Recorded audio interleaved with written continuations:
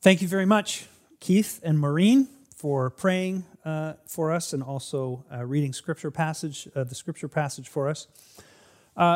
We have been making our way through this prophecy of Habakkuk over the last number of weeks together, and what we've really been watching and witnessing is Habakkuk's emotional and spiritual journey through a very, very difficult time in his life. We've seen that Habakkuk's experience was that his country was in shambles.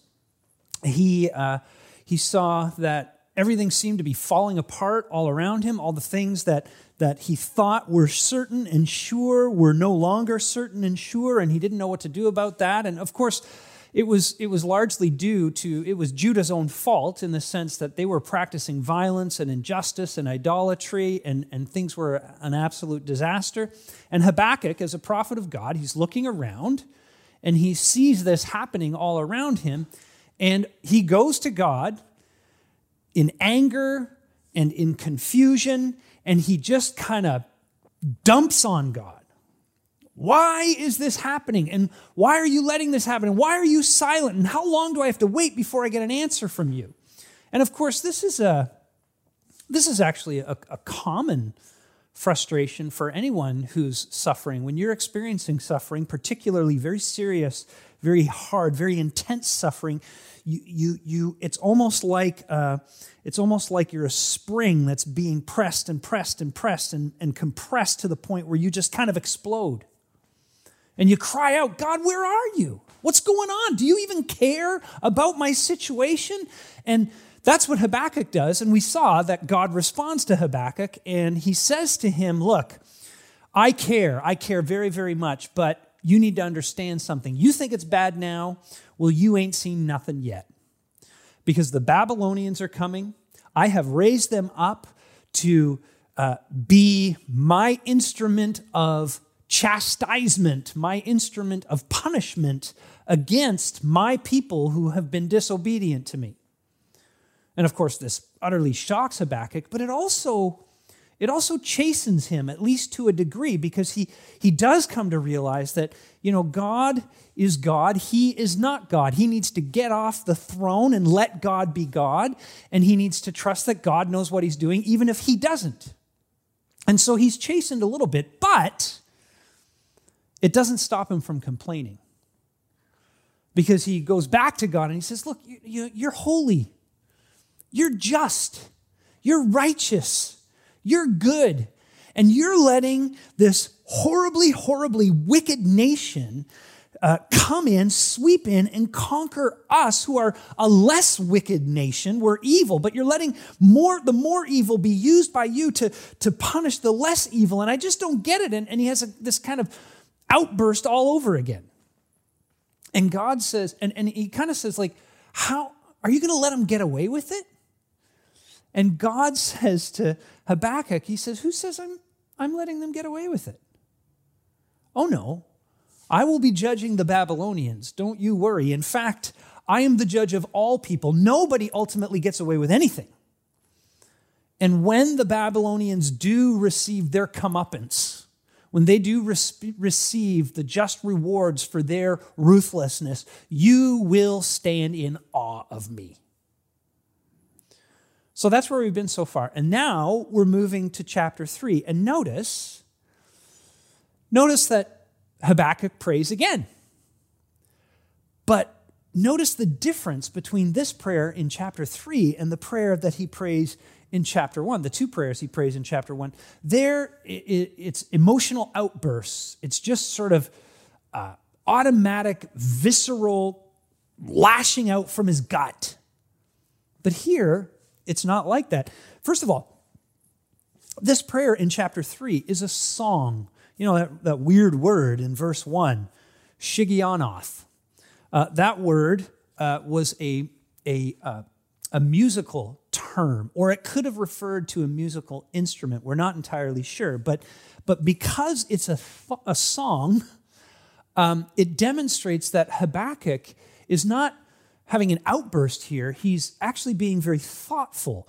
You don't see it in the NIV version, but it is there, and you'll see it in other versions of this passage. Twice, you see the word Selah. Now, that's a musical term in Hebrew as well. We're not entirely sure what it means, but we think it means pause. We think it means rest in order to reflect. So, before, Habakkuk had this kind of tantrum, and God answered that tantrum. And now we see that Habakkuk is collecting his thoughts. He's reflecting on God's answer to his prayers. And now he responds. But this time he doesn't accuse. He doesn't complain. He doesn't whine. No, he worships. He praises God. Now, how in the world is that possible? How does he make this shift? I mean, his circumstances haven't changed. He's still living in a failed state. They're still going to be conquered by the Babylonians. God hasn't changed his mind about that. Everything is bad all around him, and in fact, it's just going to get worse. So his circumstances haven't changed at all, but he has changed. He's moving from this position of fear to this position of faith. He's moving from anguish all the way to adoration. He's moving from gloom to gladness. Wouldn't you like that? Wouldn't you like that? I mean, we're facing a very different future than what we thought we were facing 3 months ago. I mean, the fallout from this whole pandemic is going to be absolutely staggering. Everything's going to change. Everything. Almost everything, it'll seem like, is going to change. Everything from how we care for people to how we play sports, how we travel, to how we shop, how we eat out. It's going to be a very, very different world than what we came from. And it can create a great deal of anxiety and fear in us to imagine this new world order that is so unknown to us. Habakkuk somehow turns a corner in the midst of a similar situation where changes are coming and they're going to be absolutely drastic. He turns this corner from fear to faith. How does that happen? Well, we're going to look at this prayer together, and we're going to see that he does two things. He reorients himself, and he remembers. He reorients himself and he remembers. Now, does one happen before the other? Like, does he reorient first and then remember? Does he remember first and then reorient? You know, frankly, I wrestled with this all week, and I'm not exactly sure that one precedes the other. It might be kind of like these things are happening at the same time and that they sort of feed off one another. We're going to look at them separately, but I don't want you to get the impression that you must do one before you can do the other. They're sort of like two sides of the same coin. And the first thing we're going to look at is we're going to look at how Habakkuk reorients himself. In other words, Habakkuk takes his mind off himself and he puts his mind on God. Look at verse 2. It says, Lord, I have heard of your fame. I stand in awe of your deeds, Lord. Repeat them in our day. In our time, make them known. In wrath, remember mercy. Now, that last phrase is particularly interesting. In wrath, remember mercy. See, up until this point, Habakkuk has been looking at the world from a purely kind of horizontal perspective. He's been looking at himself and Judah, and he's been looking at Babylon, and he's kind of been comparing the levels of evil between the two. And he's been saying to God, look, why are you punishing us with them? I mean, I know we're not perfect. I know that we have done many things wrong. We have disobeyed you. We have broken covenant with you, Lord. But come on, we're in comparison to them, we're pretty okay, frankly. But in reorienting himself, he starts to see things from God's perspective. He starts to think about the holiness of God and the justice of God up against the backdrop, not of, really bad Babylonians and not so bad Judah. No, up against the backdrop of a completely sinful world. And he realizes, wait a minute, we all deserve judgment. Nobody deserves a pass here simply because we're not so bad, not quite as bad. Against God's absolute purity, nobody can stand. And so all he can do is he can plead with God. He says, please, in your wrath, remember mercy. You have every right to judge us, God. You have every right to leave us in misery, but please, please remember mercy. There's a really important lesson here, friends. If you say to God, look, God, I know I'm not perfect, but come on, I'm better than Bob or Sally. At least I'm a Christian. At least I believe in you. On Sunday, I gave $5 in the collection plate. I've been a pretty good participant in the life of the church or something like that, and therefore you should hear me because I'm not so bad as they are. You know what's going to happen? You are going to be completely and constantly frustrated because you're working with a paradigm.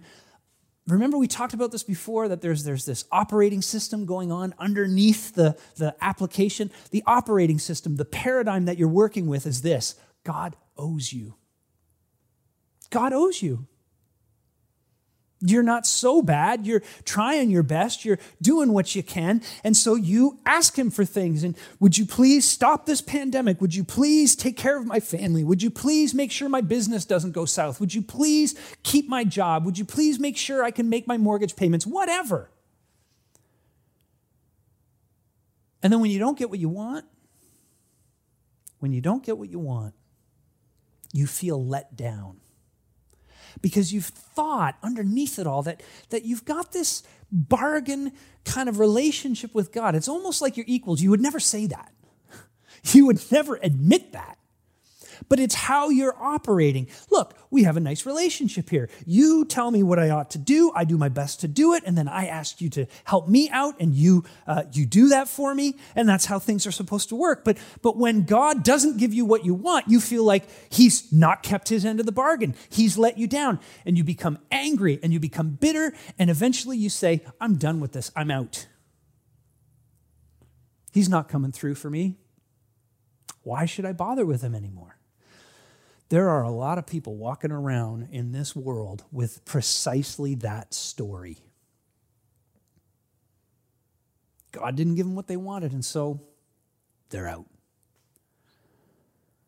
Because they've not been reoriented, you see. They still really operate with themselves at the center of the solar system, not the sun. Notice what Habakkuk says. He says, I stand in awe of your deeds, Lord. Repeat them in our day. Repeat what? Your deeds.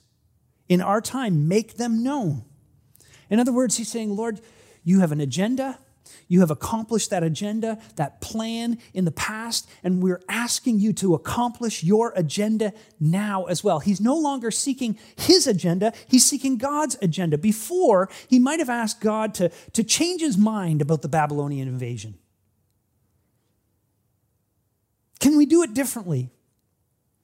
Can you change the plan? But now, he's asking God to work through it.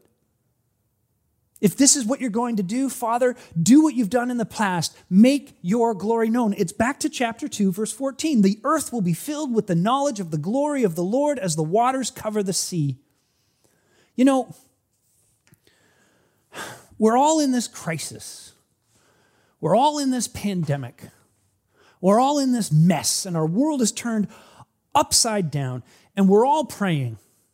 Even non-Christians are praying. Well, why not, right? You don't know what else to do. So you're praying and I'm praying. We're all praying and we're saying, God, save our church. God, save my job. Save my business. Save my family. Save my life. Revive our work. That word that's translated repeat in the NIV, it's probably better translated in revive, as in bring back to life, restore, not vivify, even purify or correct. We ask God to restore our work, to revive our work. James Boyce, a great preacher from the 20th century, he put it this way. He says, it's like building a little castle of dominoes. So long as the structure goes up unhindered, we seldom think of God. We don't really need him. But suddenly, something jars the table a bit and the dominoes tumble. Now we become alert to prayer. We say, oh God, renew the work. The structure is tumbling. But our interest is really on what we're building and not on what God may desire. We need to learn that God may not be interested in our little piles of dominoes. We need to come to the point where we say, renew your deeds, revive your work. See, that's what reorientation does. It leads us to see what's most important. What's most important is not my little kingdom. It's his grand one. It's not my glory. It's his. So that's the first thing he does. He reorients, but he also remembers. Verses 3 through 15 is an expression of that remembrance. What Habakkuk does is he goes back to the seminal event in Israel's history. He goes back to the Exodus.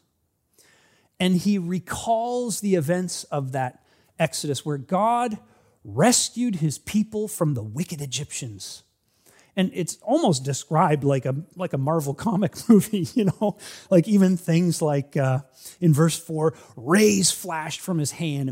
I got to admit, it makes me picture Thor in Ragnarok or whatever it is, one of the Avengers movies, and he's lightning is blasting out of his hammer. Pestilence and plague. It talks about pestilence behind him and plague before him. That's a reference to the plagues, the means that God used to free his people from Egypt. The ground shaking, that's a reference to Sinai. He tramples on the sea. It's a reference to the Red Sea.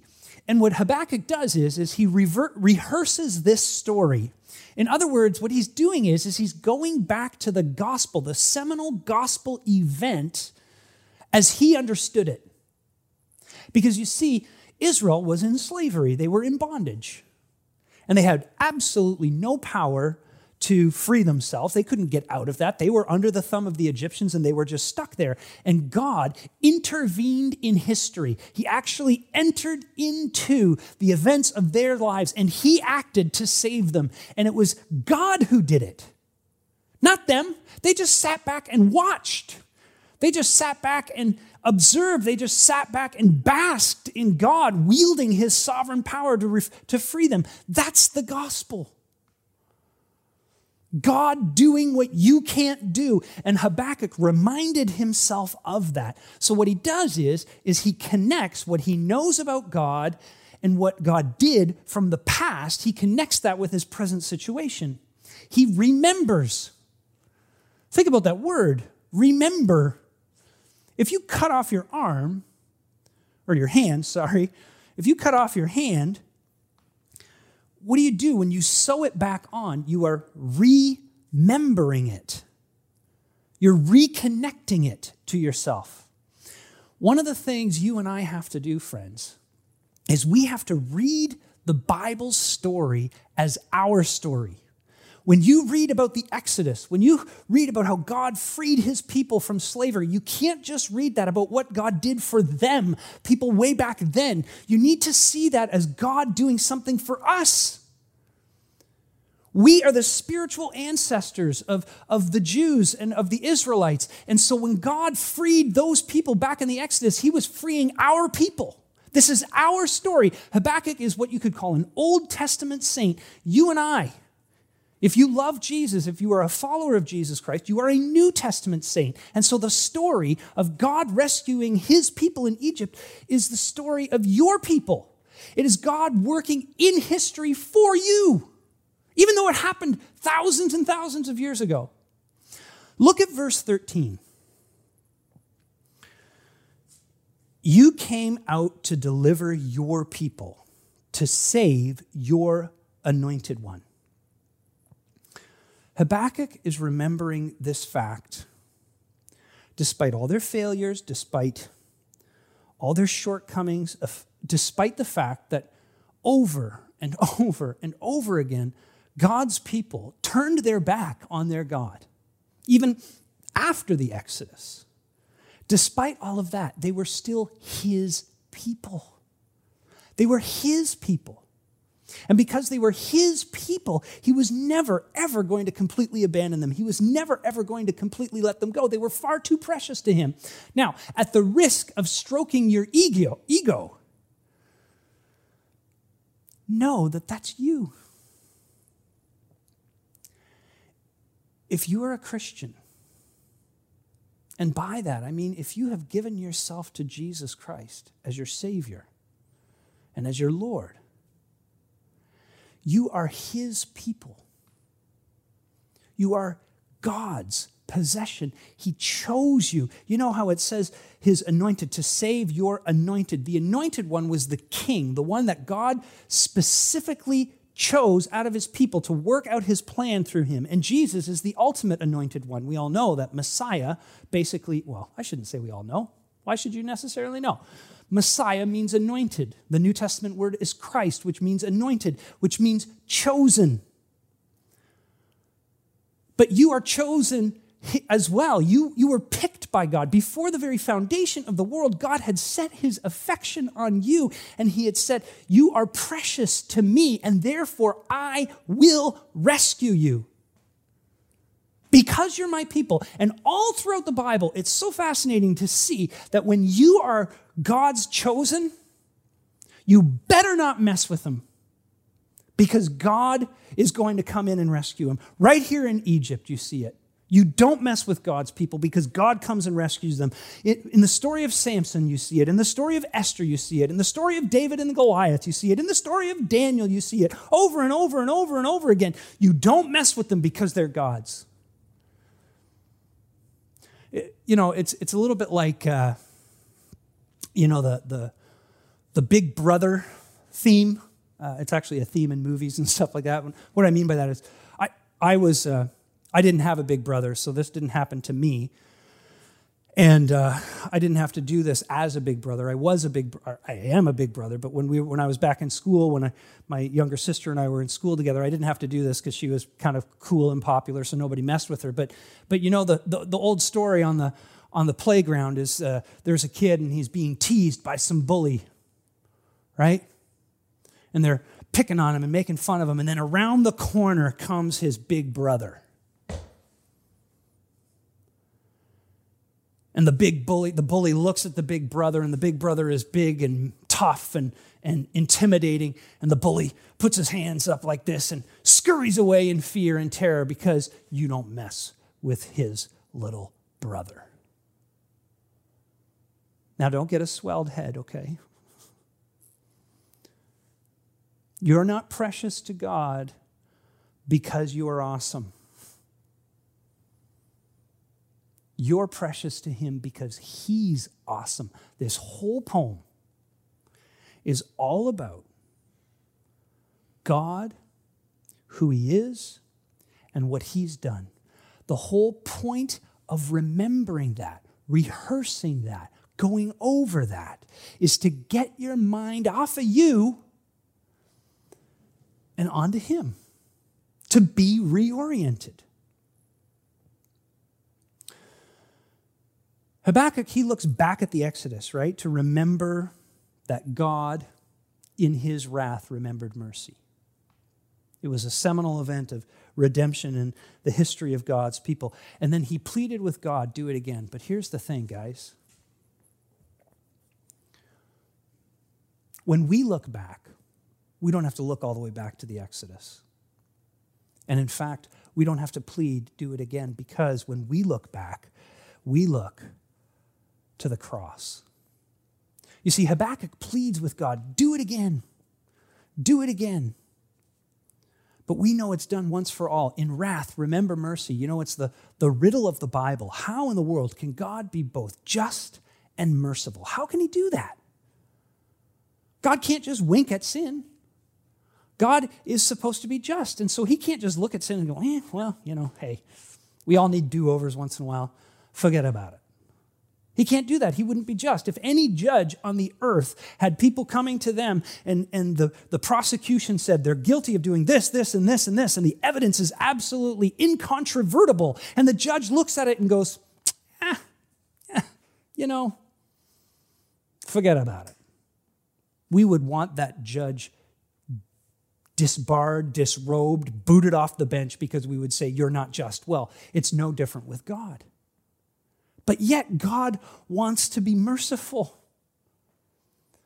He can't wink at sin, and we sin, of course. In fact, we were actually enemies with God. In Colossians 1:21, that's what it says, that we were actually enemies with God, but at the same time, we're God's precious possession. He loves us, he delights in us, and he doesn't want to destroy us in our sin. And so what happened?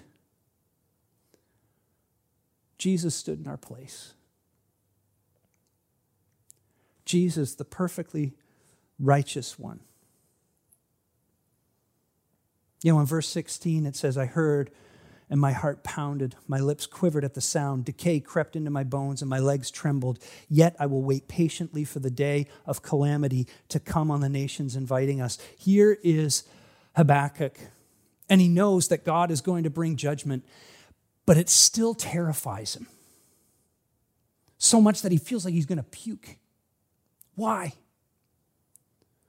Because he didn't see the way you can see and I can see that justice, when that calamity comes, it doesn't come on you and me. It comes on Jesus.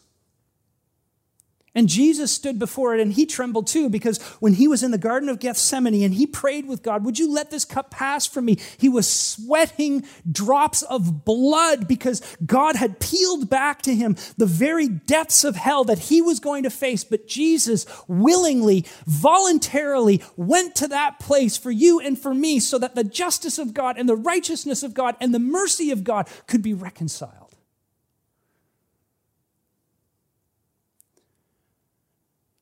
So when we remember, when we are afraid and when we wonder, will God redeem? Will God take care of us? Will we make it through this? When this pandemic is over, will I still be here standing? And will I still have a life to live? Will I be okay? We remember the cross.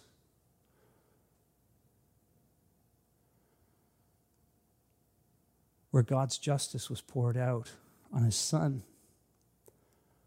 so that God's mercy would be poured out on us. And that reorients us.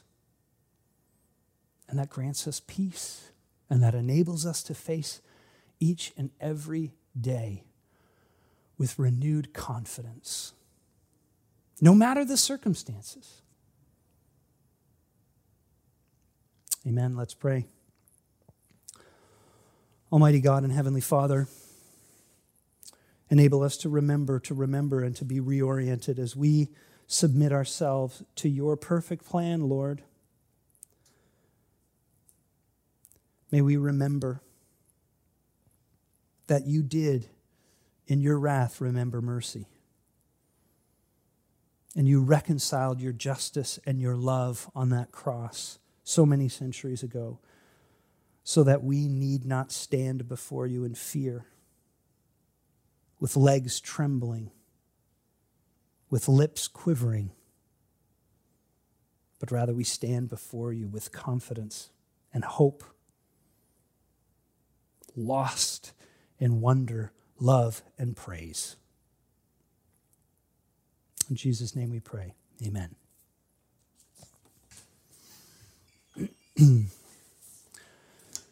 So as the worship team makes its way back into our studio, I just want to remind you that at this time of the service, we would typically go through the process of remembering in a very tangible way through celebration of the Lord's Supper. As we eat and as we drink, we are proclaiming the Lord's death until he comes. And Jesus said that we should do this in remembrance of me, remembering what he did for us on the cross. And of course, these weeks we've been apart and we've been unable to do that. And we long for that.